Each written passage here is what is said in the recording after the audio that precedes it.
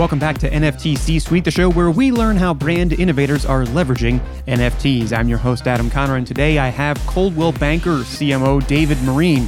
You know, Coldwell Banker was one of the first pioneers to digital real estate, as well as being one of the first brands to have a social presence whatsoever, all the way back in 2007. And so as the world of Decentraland and similar worlds grows, David chimes in here to talk about his experience and how he sees that world moving forward. And hey, maybe by the end you'll be convinced to get your own digital plot of land. But right now, make this podcast your home. This is David Marine on NFT C-Suite. David Marine, Coldwell Banker, thank you so much for joining me to talk about this. What I hope is a high conceptual level, just a spitball about this world, because it's literally the Wild West. Talk about that in a second. How are you? I'm doing very well, Adam. It's good to see you. As always, good to catch up with you. And I'm excited about this really very appropriate topic and high interest in it with NFTs. So I'm excited to get started. Yeah, me too. I have been reading about it in all walks of like digital life, but with the rise of the metaverse, of course, land in its traditional sense has almost been disrupted as well, because physical real estate was the way of the world until, 5 minutes ago. Or maybe not, as I'll ask in a second. And now all of a sudden, the Decentralands, that's really the only one. All this reminds me of like The Sims and Second Life, which I want to ask you about. I'll start here. We've done some podcasts before. We know each other a little bit. I know that you and Coldwell Banker have pioneered a few things in the digital world for the last 15 to 18 years. For listeners who don't know, Coldwell Banker was, I think, the first, correct me, business to have a YouTube channel and a Facebook page. Yeah. Everything social, right? Yes. First on social, first to have videos of listings for sale on YouTube. So that was... Yeah, we like to try and be ahead of the game, first with iPhone, Android applications. And we actually were the first with selling virtual properties in a virtual world. Yeah. Okay. So tell me about that, because that was 2007. Yes. This, I'm thinking it's new now. Back then, did people think you were nuts? Oh, yeah. So imagine how ridiculous it sounds now when you're like, yeah, we're going to start selling conceptually fake homes. Now you're like, all right, I kind of get it. Yeah. But then think 15 years ago, it was like, wait, what are you going to do? So it was right at the start of the virtual world Second Life, and it was in its infancy and started to get gain some popularity. Right. And what I still love about Coldwell Banker, and it's why I've been with the company for 20 years, is there's always a willingness to try something new and to kind of push horizons a little bit. And I remember the day I walked into my boss's office and I said, hey, there's this thing called the App Store now on the iPhone. I think we should look into that. And it was the one word response I got was go.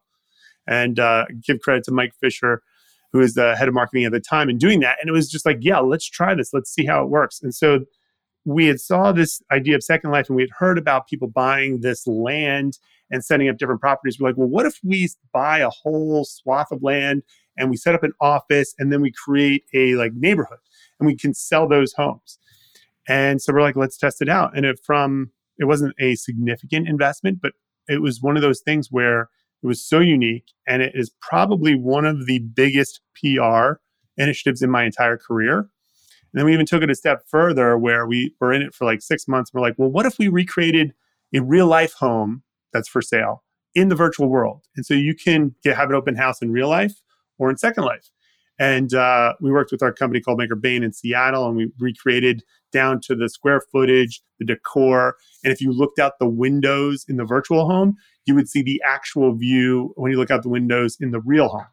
So really? That got a significant push. And it was really just to get some learning and attention. We eventually closed down our space there.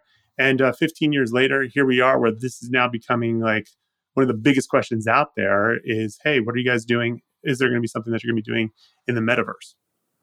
Right. That, even what you just said there, the virtual home tour, was new to me even 4 or 5 years ago. Okay. So foundation set. You guys have been first in a lot of places, and you are now today. Now that, let's say, the Second Life has gotten its second wind, yes. What do you find it? Yeah, you like that? What has been the easiest and most difficult thing, again, we'll keep it at a high level, about this world of digital real estate? And then maybe we'll talk about the world of NFTs and its application to physical real estate. I'll start digital though, because that's easier to, it's all encompassing. So let's start there. Yeah, from digital real estate, obviously the whole real estate industry has been moving towards the digital end of how do we continue to make the experience more digital friendly. It used to be you had to get to an office and you had to get in the back seat of somebody's car and you drive around. It was a very physical experience. That still goes on. Right. However, I would say about 90% of the process is happening digitally right now and virtually, whether it's through video open house walkthroughs, exploring properties online. Even the real estate process itself of purchasing is now much more digital. So this is now kind of looking at, when you're talking about the metaverse, is what is the next step in application for potentially buying and selling properties, whether it is in the physical world or in the metaverse. And one of the unique things is, and my grandfather used to talk about, he used to say that they're not making any more land. So when you can buy it, you can invest in it, you should. There's a country song out right now called Buy Dirt. I mean, and literally that's the whole message is when you don't know what you just buy dirt, which is basically buy land because they make no, and literally the end of the refrain says, because they ain't making any more of it. That's right. So buy dirt. Well, right. Evidently they are making more of it, but it's just not Right. real dirt. So that's kind of the unique opportunity here is, okay, now you have the opportunity to potentially invest or own a piece of something that might not ordinarily be attainable. And whether that becomes just like, hey, this is a unique thing I have, or you're looking at it as an investable opportunity, that's kind of the unique space that real estate could potentially fit into this metaverse world we're living in. Yeah. I think the possibilities are endless, but that's easy to say right now because we're right at the front of all this. And it is interesting to think about that one asset where you thought, well, that's a global finite supply. Well, not anymore.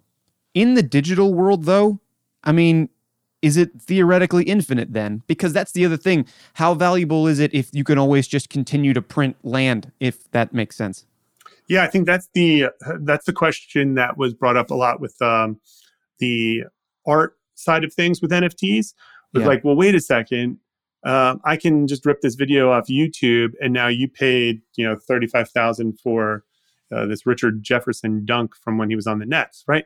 And right. like, why would you go ahead and do that? And so the value comes in the fact that it's got this stamp of uniqueness. And as a former baseball card collector and signed baseballs, and I've got Mike Piazza's autographed photo hanging in my basement downstairs. It's got a little stamp on it that says this is one of 50 or whatever number it is. And that is what really gives it the value. So that's the trick of this as well, is how do then you say, like, they can only own so much of this. Same with stocks, right? There's not an infinite amount of stocks that can be purchased. So that's where you're creating the demand and the value for these things. It's yet to be seen exactly how much that would work within the specific real estate sector. But if you think about it, you might be able to own a virtual version of a property that ordinarily you would never be able to afford. And I think that's kind of the uniqueness and maybe some of the appeal to the everyday consumer. Yeah, I think so too. It's it's very much like a fantasy. Like it's over the last year or two, there was an SNL sketch on this, going on Zillow as like as a heightened experience, like almost like a dirty experience of looking through. Oh, I would love to have that house. Well, now you might. If you had something in the digital world which didn't come with a $10 million price tag, although who knows? We don't know. This is all speculative. Let me talk about real world for a second, though, because, of course, most people think of NFTs. We're still in that art world, which is fine for now. But the architecture, technology under it, and listeners, be aware that I'm not a genius here in this world. So I'm going to use these terms. They might not be right, but here we go. The tech under it, a way of digitizing and, in theory, like fraud-proofing contracts. Very interesting. Mm-hmm. And it could be an NFT that just represents that. Of course, it could be an NFT that represents a real thing. Have you started thinking about how it applies to the real dirt from the song? And then I got a couple more questions on the back of that. But at a very high level, like, how do these two mix? Because it's got to be more pieces to the puzzle because it's been around forever. Yeah, so it's really difficult to register individual physical homes as NFTs. Digital real estate, however, the digital version of it can be registered using NFTs. And kind of the beauty of the digital versus the physical when you're looking at like, how do I create that as an investment or an ownable entity, is that digital real estate doesn't really have any regulatory rules around it since it exists in a virtual world. And so that's kind of the beauty of it. There's a lot of financial regulations when you go through purchasing a home and different processes and title and all that kind of stuff. Right. But doesn't really exist. It's very much the Wild West when it comes to digital real estate right now. And that kind of lowers the barriers, but also opens a world of questions. I'm sure someone's going to figure out a way that they're going to regulate all that stuff. But right now, that isn't the case. What about the world of like, maybe not ownership, but like, here's where I'm going with this. Somebody who has done something with NFTs and relating it to physical goods is Gary Vee, who obviously knows how to market himself, but he's got these V Friends things, right? And I believe how that began was he started with art and then released these, I don't know if it's dated or something like that, but basically, if you buy this NFT, you get like a pass to like a conference. You get to meet me. You get like, something like that. And I see the world there for content creators. I mean, just imagine in the same way that you can only go to the Berkshire Hathaway annual meeting if you have a share of Berk.A, is there an NFT application to that?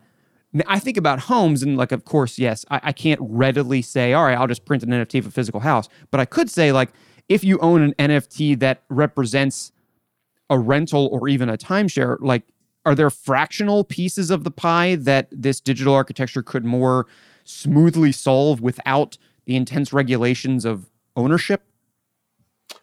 Yeah, I don't really can't comment on what would potentially be the regulatory issues there. Fair but enough, I know that there's the ability to purchase the exclusive asset, which means that you own it in entirety. Right. There's also fractional ownership. Anybody who's got a Robinhood account or has probably experienced, I can get fractional shares of Tesla. I'm not going to buy a full share of that.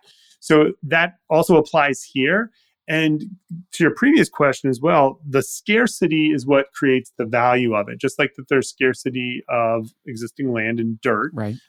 The ability for some of these metaverses to create scarcity and also creates that interest and increased demand. So for one example is Decentraland, probably the most notable metaverse out there right now. They have 90,161 individual plots that you can own.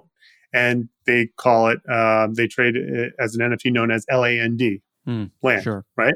And you buy that using their cryptocurrency mana. So it's because of that scarcity that then also they creates that value. So the fact that they want to try and avoid the ability that I'm just going to create this infinite amount of properties and creating that exclusivity is what also creates value. The same thing with like the basketball video clips and the digital trading cards is like, I can watch them on YouTube or NBA.com anytime I want, but I own one of only 10 of these exclusive digital clips. And because you have that kind of registration and authenticity, that's what's creating the value. Yeah. Can't wait to see what eventually comes. Just 90,000. I mean, because that makes me wonder, like, well, there are more than 90,000 homes in the world. Like, it's got to grow. Oh, for sure. Yeah.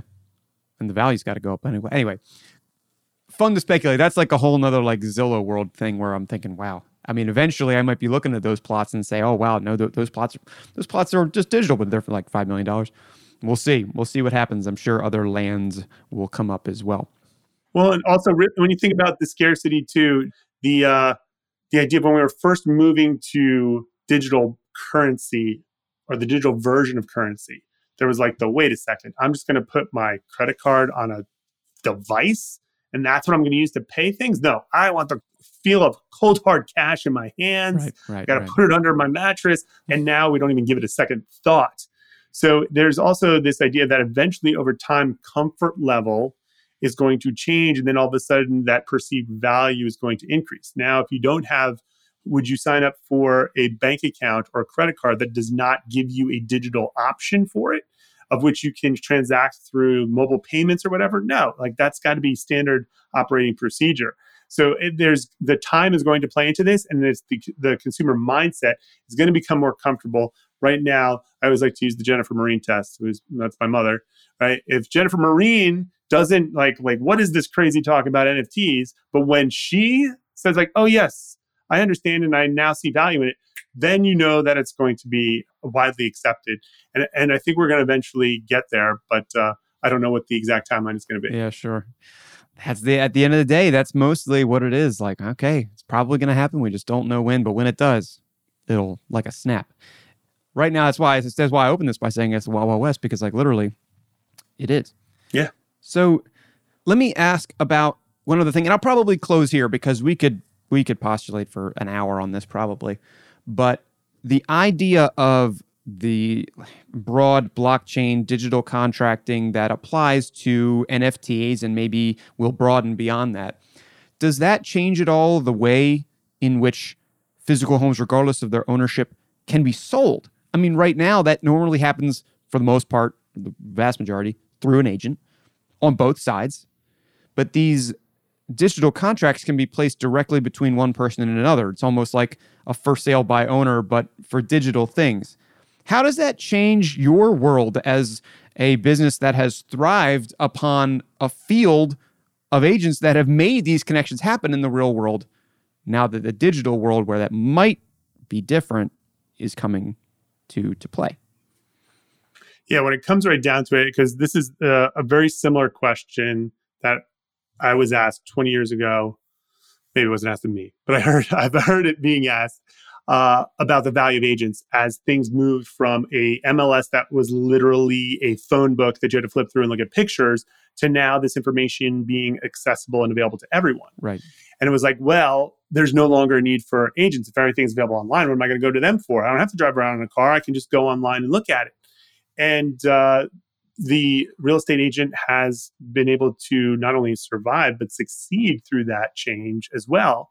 Because what has happened is the real estate process is still a very complex thing and not something that people get involved in on a regular basis. Right? It's one of those every 7 years, maybe you're making a move. And there's a lot of details in that and expertise that you as the ordinary person, yeah, I can find a property and I know what I can afford and say, I like this one. But getting through that transaction process is still pretty unique. And then when you add in the complexities of today and potentially in the future, especially if you're talking about, hey, I'm going to buy it through cryptocurrency or whatever, sure, you're going to need someone who's going to guide you through that process.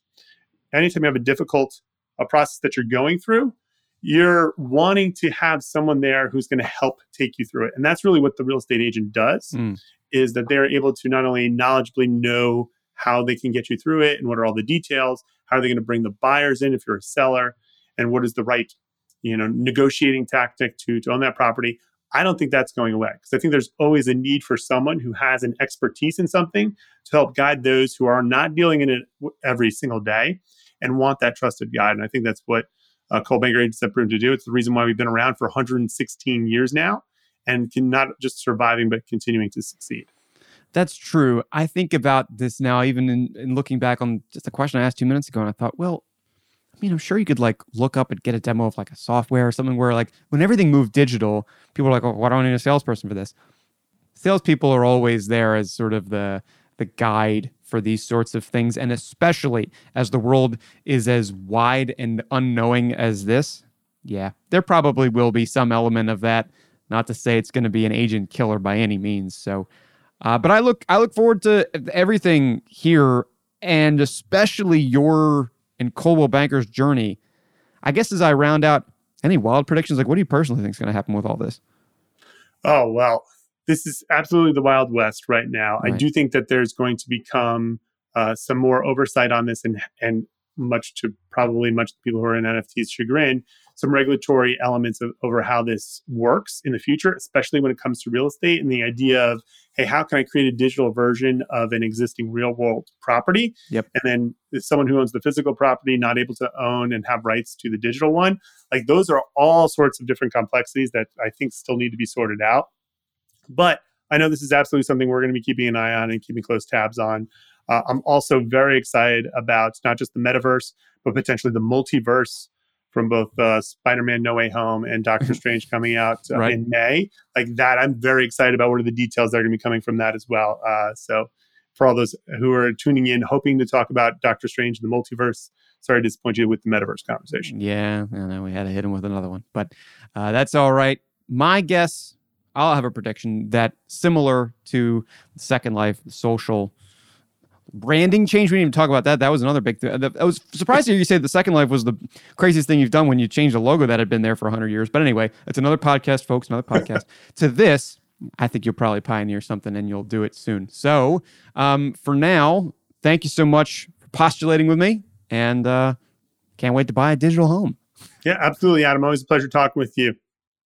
I'll admit I'm not a physical home owner as of yet, but this digital world seems pretty interesting.